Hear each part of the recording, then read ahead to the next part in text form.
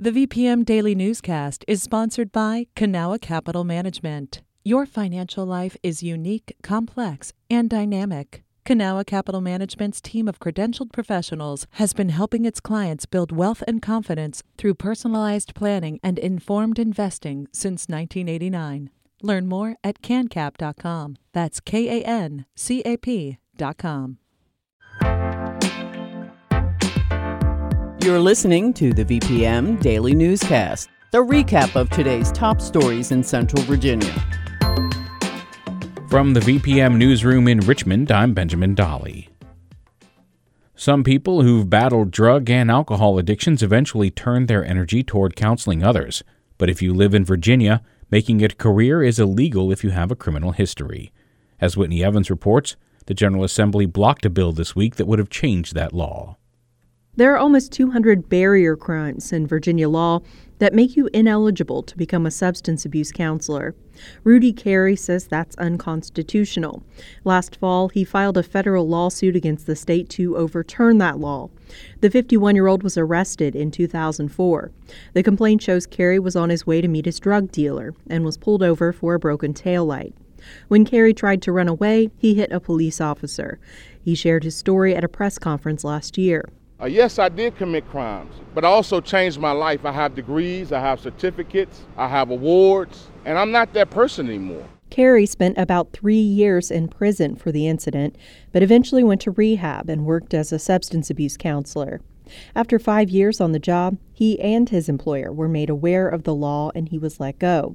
Now he's a long-haul truck driver, spending much of his time away from home in the community he built as a counselor. The state has tried to dismiss his lawsuit, telling him to seek a pardon from the governor. Carey told VPM Wednesday that the request was submitted over 2 years ago. That could take a day, that could take a year, that could take 100 years. No one knows. Carey's case is scheduled to be heard in court this May. Whitney Evans, VPM News. A House of Delegates committee led by Republicans spiked legislation yesterday that would set limits on using campaign money for personal expenses. The bill's sponsor, Democratic State Senator John Bell, says the legislation was an attempt at compromise. This isn't perfect, but it's a really good start, and we need to start somewhere. But Republican delegate Margaret Ranson said it would have been a mistake to pass a bill that wasn't perfect. All 100 members of the House voted for a similar bill last year, but it died in the Senate. Candidates in Virginia have used campaign cash to pay for haircuts, car repairs, and expensive hotels. A new survey released by Roanoke College shows a strong partisan divide among Virginians on how the Youngkin administration is doing so far. The Institute for Policy and Opinion Research polled adult residents in February, showing a 50% approval rating for Governor Glenn Youngkin, with 41% disapproving. Republicans primarily supported the administration's efforts, while ratings were low among Democrats on most issues, including executive orders aimed at limiting mask mandates and vaccine requirements. A 7th-grade student from Midlothian was highlighted by President Joe Biden during the State of the Union address on Tuesday. According to the Richmond Times-Dispatch, 13-year-old Joshua Davis from Swift Creek Middle School met with the president and Representative Abigail Spanberger last month. He shared his story about being diagnosed with type 1 diabetes and how the high cost of prescription drugs like insulin impacts his family. Biden and Spanberger have been urging Congress to back plans to reduce prescription drug costs, which was also brought up during the president's address. An almost mile-long section of Old Stage Road in Chesterfield County was resurfaced last September with an asphalt mixture containing more than 6,000 pounds of recycled plastic. As Ian Stewart reports, the spot is the state's first plastic road. Plastics have been used in roads since the 1970s. That's not the new part, says Toby McCartney, CEO of McReber. Usually they produce brand new plastic to put into the road. We found the way to use the old plastic that no one can do anything else with. McCartney's company created a product that takes plastic waste out of landfills and repurposes it to be mixed with asphalt. He says doing this would save over 1 million tons of plastic from going into landfills. The product caught the eye of pavement research scientist Johnny Haboush from VDOT. The agency has been testing bits of plastic in roads for years, and so far, the data they've collected from Old Stage Road looks promising. I visited it between Christmas and New Year. We've seen great performance, even though with all the weather condition. Once all the data is analyzed, then VDOT can make a decision about incorporating the product on a regular basis. But Haboush says that's several years away. Ian Stewart, VPM News. The first of 3 community meetings on an effort to reconnect Jackson Ward is happening tonight. A 6-month study began earlier this year to evaluate and recommend options for reconnecting the historically black neighborhood in Richmond. It was physically divided by Interstates 95 and 64 in the 1950s, which harmed businesses in the community.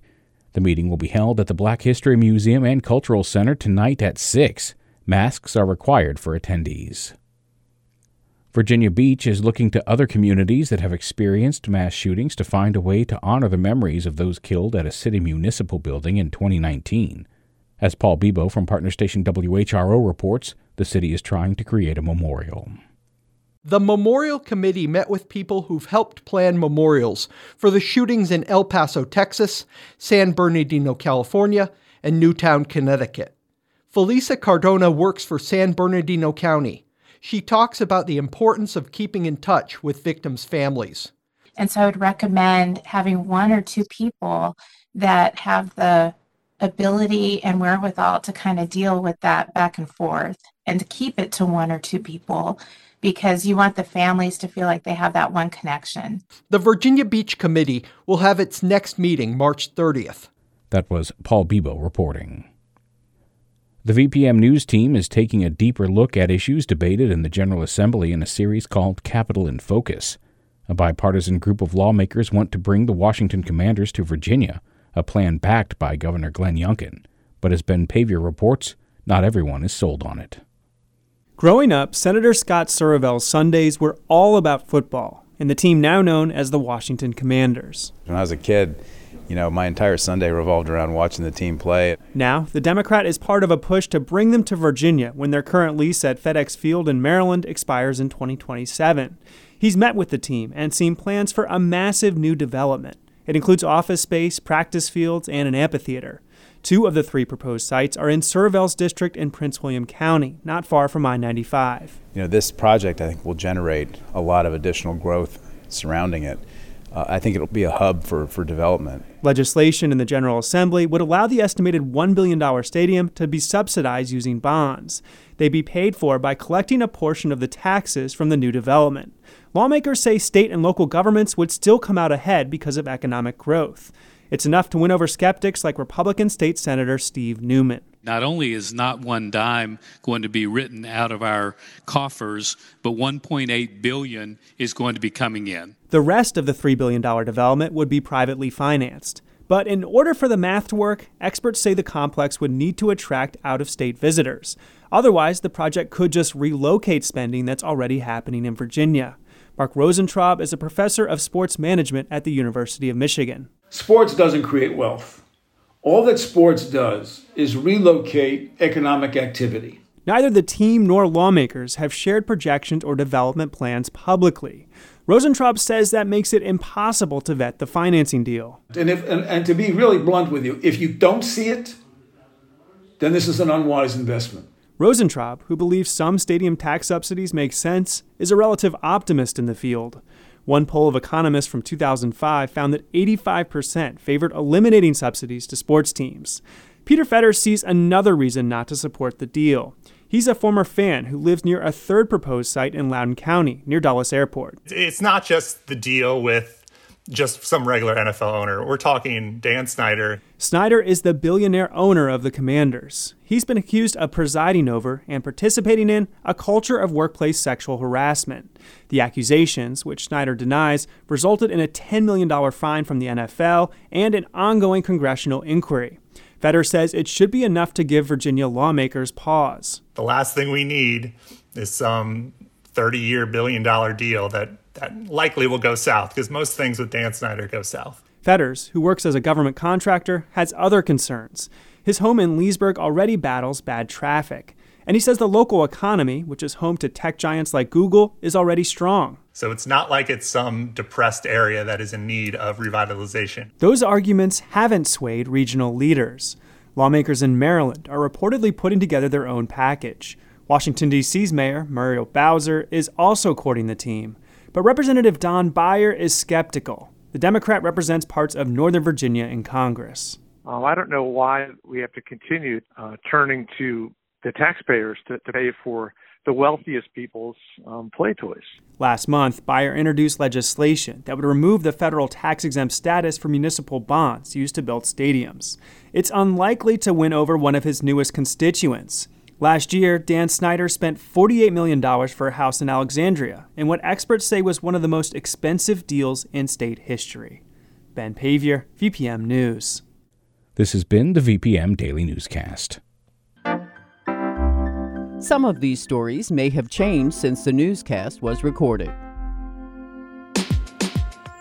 You can stay connected to what matters by heading to vpm.org/news or follow us on Facebook, Twitter, and Instagram at MyVPM.